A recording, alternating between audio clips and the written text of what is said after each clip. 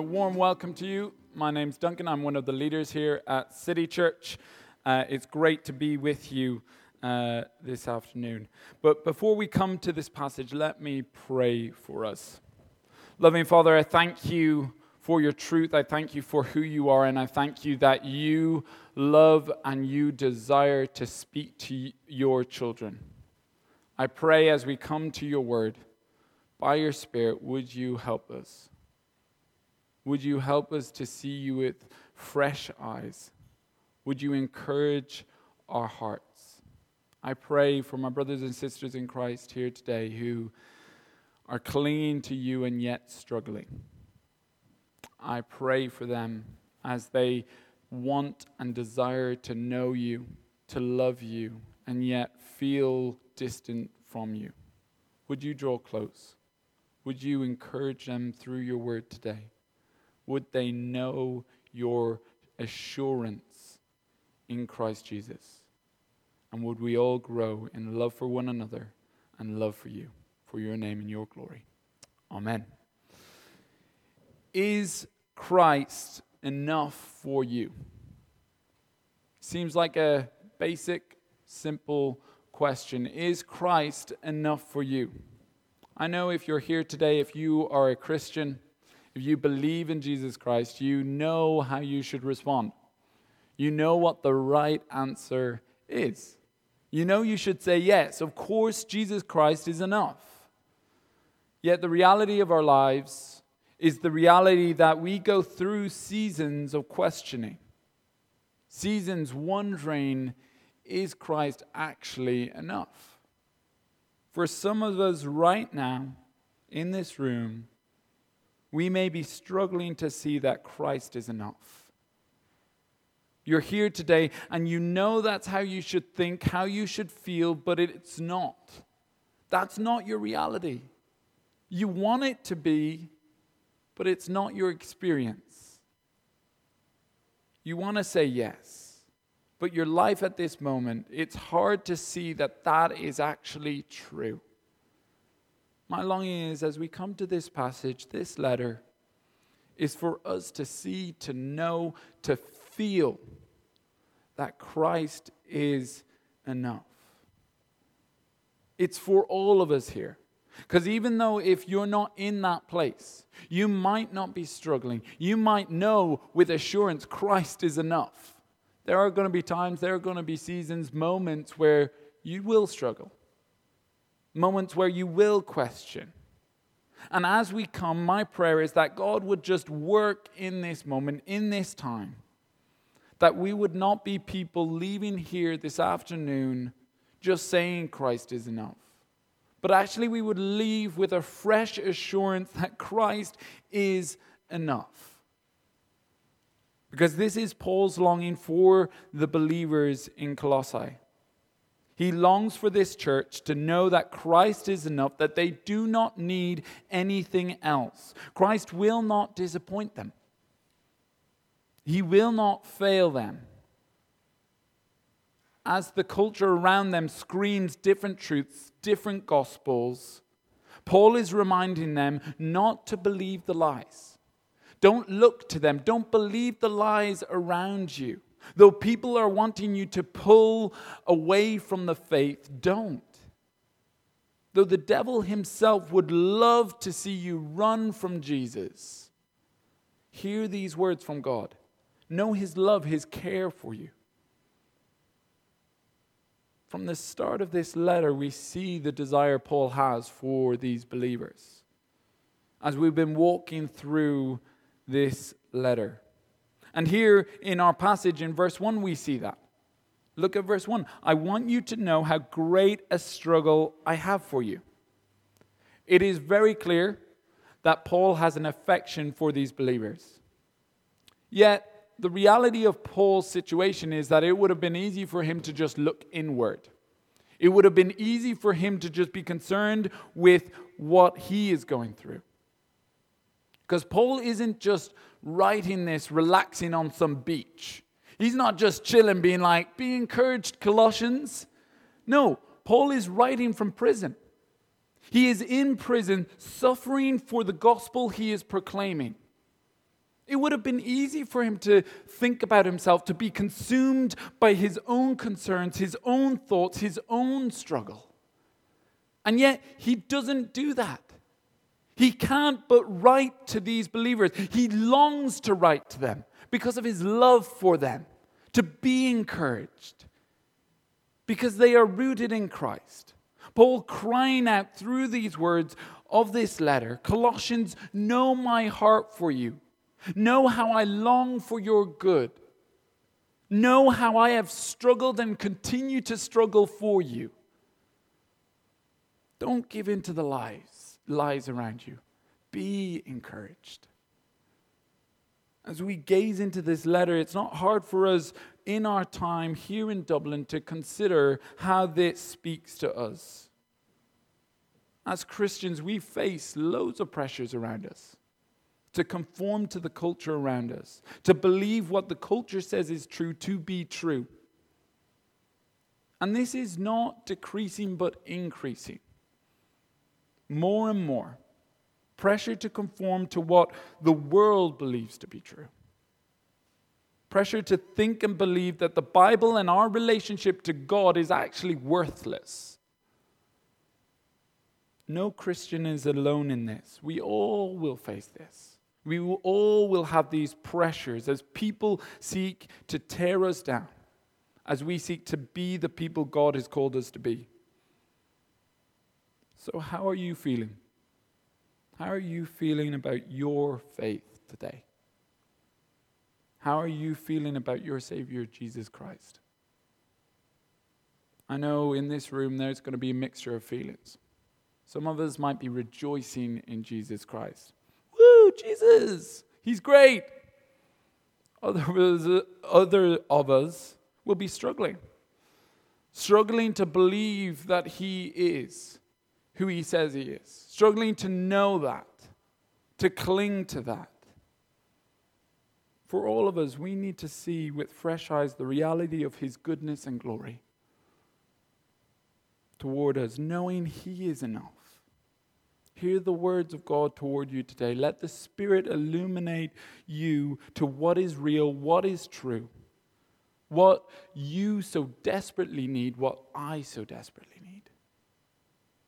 As we walk through this passage, there are 3 questions I want us to consider. How can we know Christ is enough?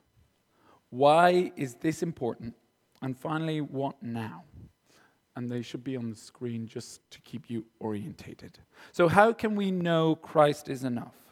Look at verse 1 with me. For I want you to know how great a struggle I have for you and for those at Laodicea and for all who have not seen me face to face, that their hearts may be encouraged, being knit together in love to reach all the riches of the full assurance of understanding and the knowledge of God's mystery, which is Christ, in whom are hidden all the treasures of wisdom and knowledge. The Colossian church are struggling under the weight of these cultural beliefs around them.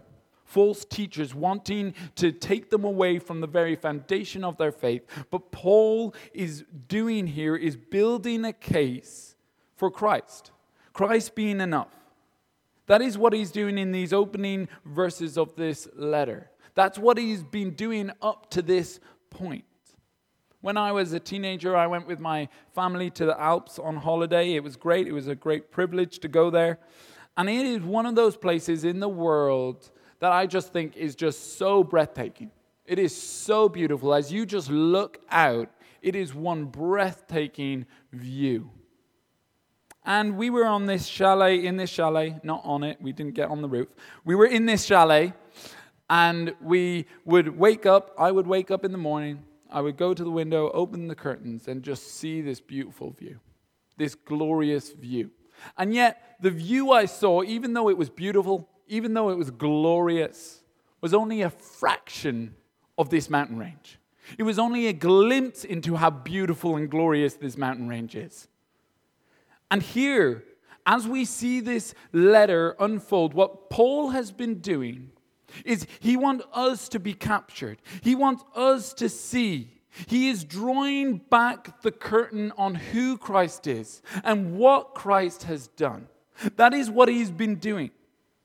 Exposing the beauty and the grandeur of Christ, calling the Colossians, longing for them. Brothers and sisters, come and look. Come and see who he is. Come and see the object of your faith. How glorious, how beautiful he is. And yet, it is just like me stood at that window. As I see it to be beautiful, as I see it to be glorious. And yet, what is so amazing, what is so wonderful is there is no end to the beauty and glory of Christ. You will never get there. You will never arrive there. I've seen it all. I've captured it all. That is the glory of this. And Paul is wanting to build their confidence in the object of their worship. Paul is crying out to them. Do you see that he is enough? As we come to this passage, his desire is to realize that they can rely on Christ. And Paul is also exposing the means. One means in which Christians are able to grow in our assurance of who Christ is. He is saying there is no depth to Christ. But here's a way in which you can plumb the depths of his beauty, of his glory. So how does he do this? How are the Colossians able to plumb those depths? How are we able to plumb those depths? Look at the passage. It is through being knit together in love to reach all the riches of full assurance of understanding and the knowledge of God's mystery, which is Christ. In this letter, Paul reveals the reality of our union to Christ. That if you are a Christian, if you are trusting in Christ, you are united to him in what he has done for you. But it doesn't stop there. You're not just united to Christ, you are united to those who are his people. The union that has brought us into unity with other believers, other Christians. And I hear you thinking, come on, but other Christians are kind of annoying. They're not the best at times. Do I really want to be united to them? Duncan, I get the whole loving Jesus thing, but really other believers, do I really have to love them? Or is that just me? You guys are, I love everyone. Great, good for you. That is not what God has done, though. What God has done in the work of salvation, he calls us into a new people, a new humanity in Christ Jesus. He has called us to one another. Because it is in that unity, it is in that the church will grow toward full assurance. Paul longs them to grasp this. Be knit together in love. Because this is not just something of a nice idea. This isn't some sort of hippie community that's just about love. No. This is the very means by which God has designed his people to grow in confidence in their faith. Confidence in who he is and what he has done. United it to Christ. If we neglect this, if you neglect this, you will struggle to grow and develop in your faith. And I know here in 2020, this idea, this sort of life is hard to imagine. It's hard to understand. We live in a culture that is so individualistic. A culture that calls us constantly to consider self rather than the other. A culture where self-awareness and self-indulgence are lifted up as this is the way to live. This is how you gain life. Don't be deceived. Don't believe the lies. As you look through this book, God's word, what we find is God isn't just saving individuals. He is saving a people of faith, as we are joined in Christ. Throughout Old Testament, New Testament, the object of their faith is Christ. As the Old Testament believers looked forward, they looked towards Christ, the Messiah, the Savior, the promised one. And this side of the cross, we look back and we are joined together in Him. He is the object of our faith, whether old or new. It has never been about individual salvation. Let me be clear, that's not saying that your salvation doesn't matter. It's great, it's wonderful, it's glorious. But what I'm saying, it is through your salvation, you are being brought into something more beautiful, more glorious than yourself. That is what is happening. Paul says, I want all of your hearts to be encouraged through being knit together in love. Because reaching assurance is not an individual pursuit.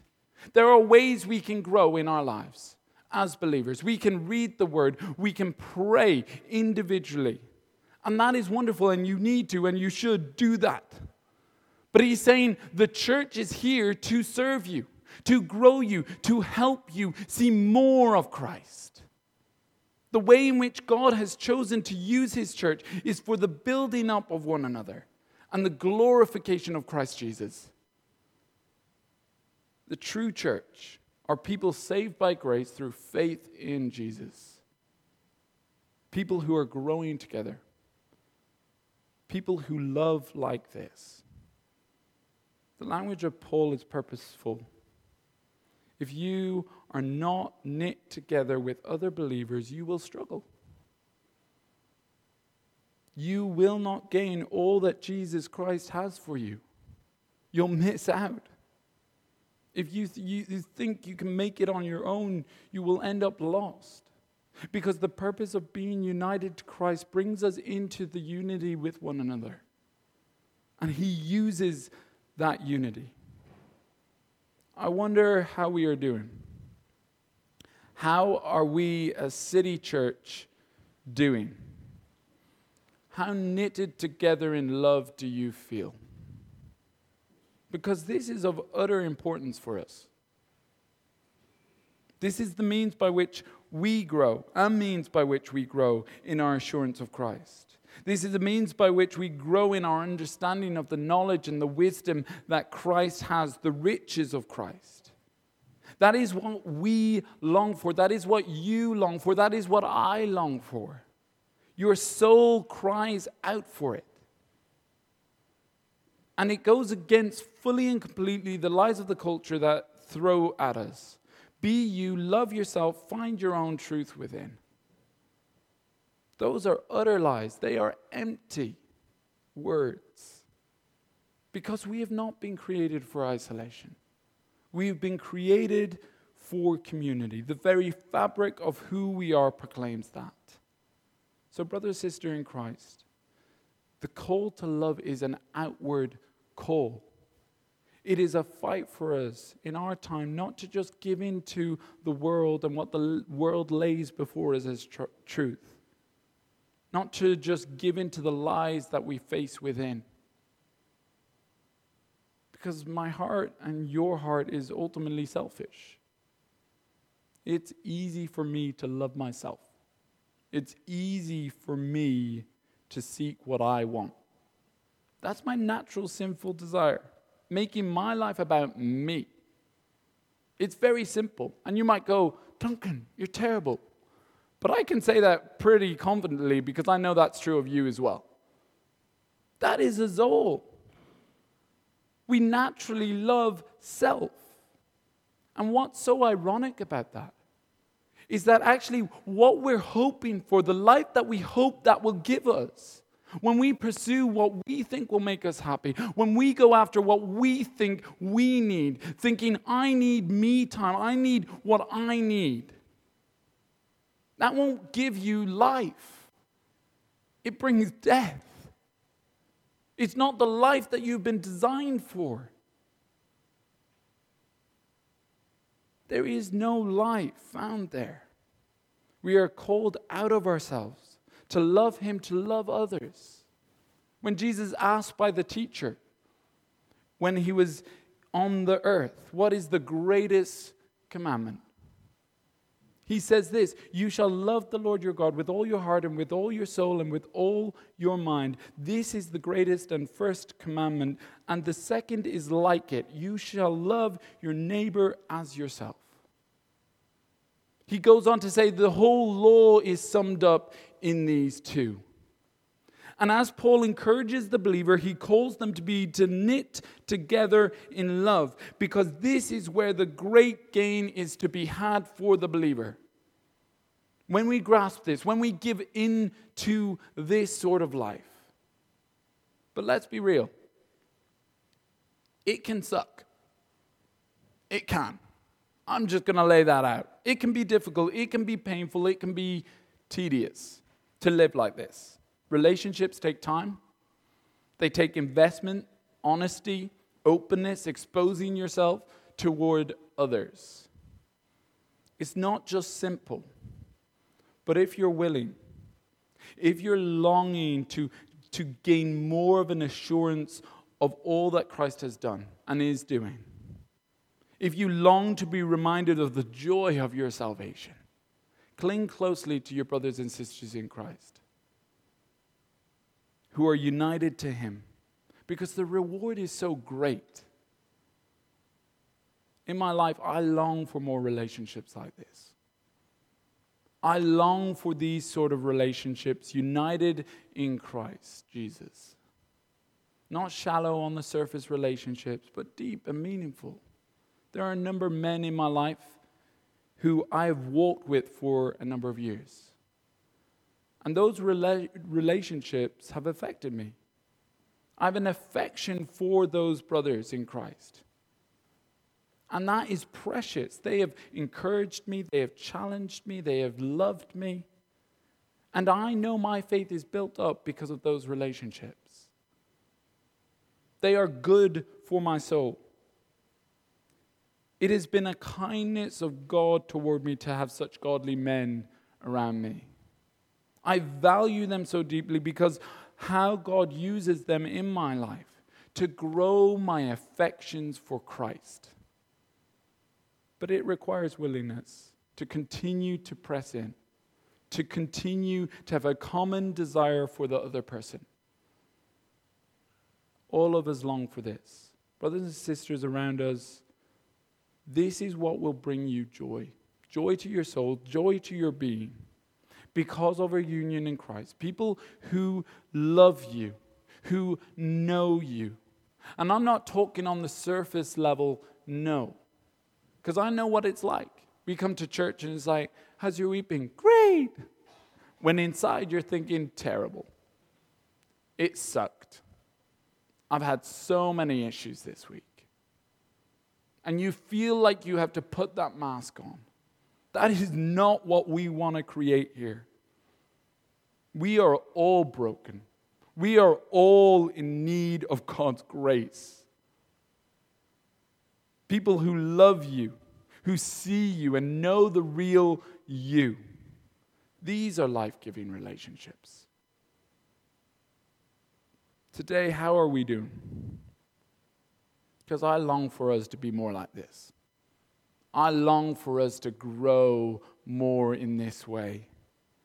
Because it's not even about me. This is God's call for us, to be knit together in love.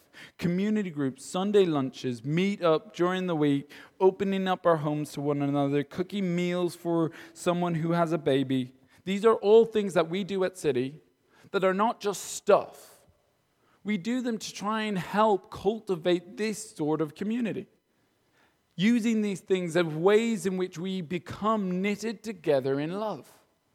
Being with one another. You've not been called to attend a church. You've been called to be a part of the church. Those are two different things. This isn't for me to just lay before you as a leader of this church, because actually this is for your good. This is for my good. God has designed us and given us each other to help us grow toward Him.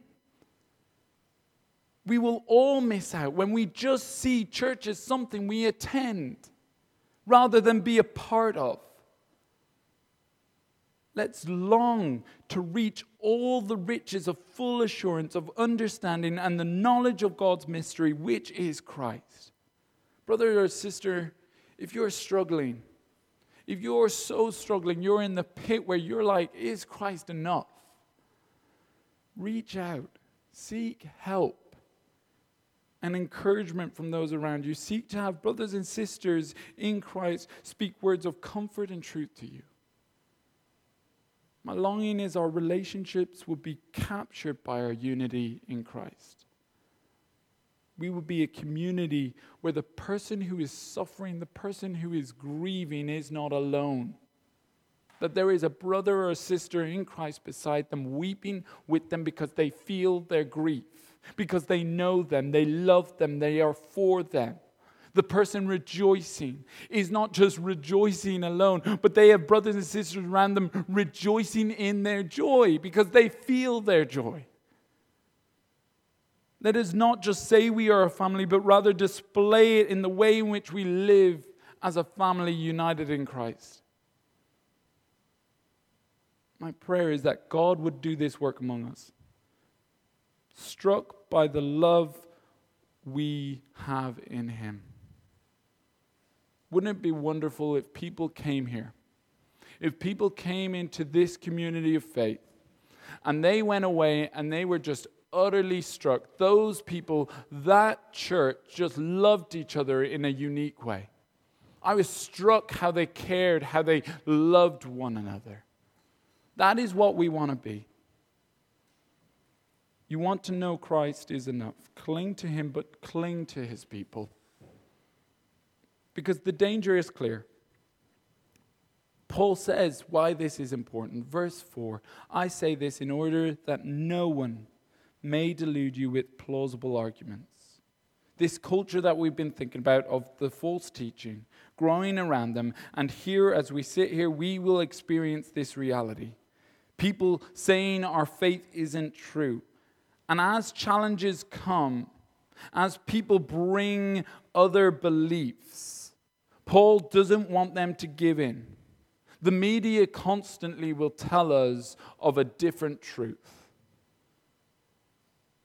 Paul longs for the Colossians, when arguments come, that they would be utterly confident, as Christ is the object of their faith, as we know and grow in our assurance together. It is in that place, in that community of faith, that no matter what plausible argument, and that's important, this isn't a crazy argument. This isn't wackadoodle arguments. These are plausible arguments. But when they come, there is such a complete assurance in Christ that they do not even make us question. Because we are so secure in Christ, nothing can touch that. Because the danger of isolation is clear. I've been around church my whole life. I've grown up in church and by God's grace came to faith at a young age. I know the danger of people who distance themselves from their brothers and sisters in Christ. I have seen people, good friends of mine, walk away from their faith. And one of the first signs was them beginning to distance themselves away from the body. Slowly but surely. Giving over to isolation, finding community elsewhere.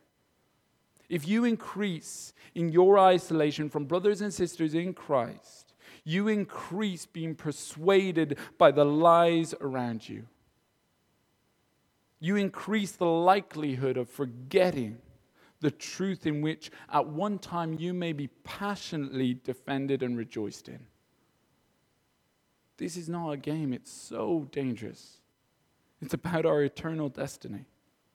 When people in subtle ways begin not to allow other believers in. When you don't go to those around you to find help. Because the voices around you will just grow louder and louder. Because the voices do not stop. It's naive to believe that there is not a war going on, a spiritual war for your soul. And though there is confidence in the victory Christ has won, we need to cling to what he has given us, the people of God. Continue to know his goodness toward us. Walking away from the church, his people, is incredibly dangerous. If you don't hear this, if you don't heed the warning, you're opening yourself up to delusion, to believing the lies of the world. The confidence of the Christian is found in community of faith that orientates itself around the person of Christ Jesus. Every healthy church orientates like this, knowing that is the design God has for his people. Building assurance in who he is and what he's done. So what now? You can imagine the Colossians hearing this. They've seen this picture of who Christ is. Paul's been painting it for them, and he said, look, this is how you do it, through being united together. So what do we need to do, Paul? Verse 6, therefore, as you received Christ Jesus the Lord, so walk in him, rooted and built up in him, and established in the faith, just as you were taught, abounding in thanksgiving. It's hard for us to feel the weight of Paul here and what he's revealing. Because as I said, he has been building this picture of Christ. Christ as God's image, God's wisdom, God's mystery. And as he has been exposing the glimpse into the glory of who Christ is, he now roots it. He roots it in the person of Jesus of Nazareth. Because since chapter 1, verse 5, he has not actually mentioned Jesus' name. He's been building this picture of Christ, who Christ is, what he's done, how he has completed what we need. Now he brings them back. This Christ, the one who is all this is Jesus. This man, God come in the flesh. Do you grasp that he is not lacking? He is all you need. There is no good thing that he will withhold from you. When you first received his gospel, do you remember that time? Do you remember when you went from darkness to light, from death to life? Remember that. The passion you had, the security you knew. Do you remember that? Continue in that. He is enough. He will continue to be enough. Walk in him. It is not a life lived out of your own strength. It is a life only possible if your dependence is upon Christ Jesus. Because he is your very life now. There is no life without him. The moment we neglect Christ Jesus in our lives, the moment we forget who he is.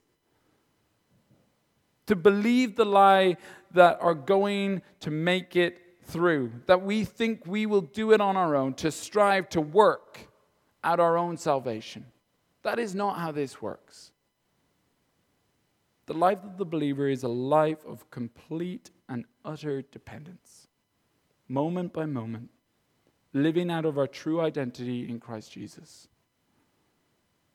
Do you grasp how secure that position is, though? The one who is the image of God, the one who all creation came into being through, the one who is the head of the church, the one who has conquered all spiritual forces of evil, who rules over every single thing in his creation. And as you and I come here today, if you're a Christian, he reigns in you. That is how secure you are. It is that we will never get there on our own. Your confidence is in who he is and what he has done. And it continues to be. There is not a day that will go by as a Christian that you will not need to depend upon him.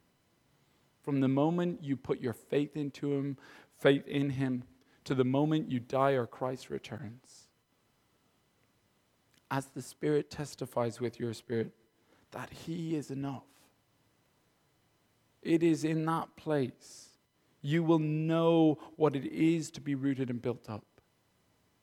In your identity in him, that he helps you, he grows you by the Spirit's work. Knowing and feeling the reality of your faith. In this we are immovable, completely secure because of our Savior. Clinging to him, clinging to his people, growing more and more into who he longs us to be. How else would we respond other than thanksgiving?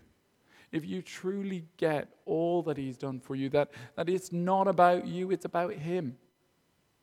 Your dependence on him. You don't need to try and strive and work for it. He has done it for you. All we can do is give thanks.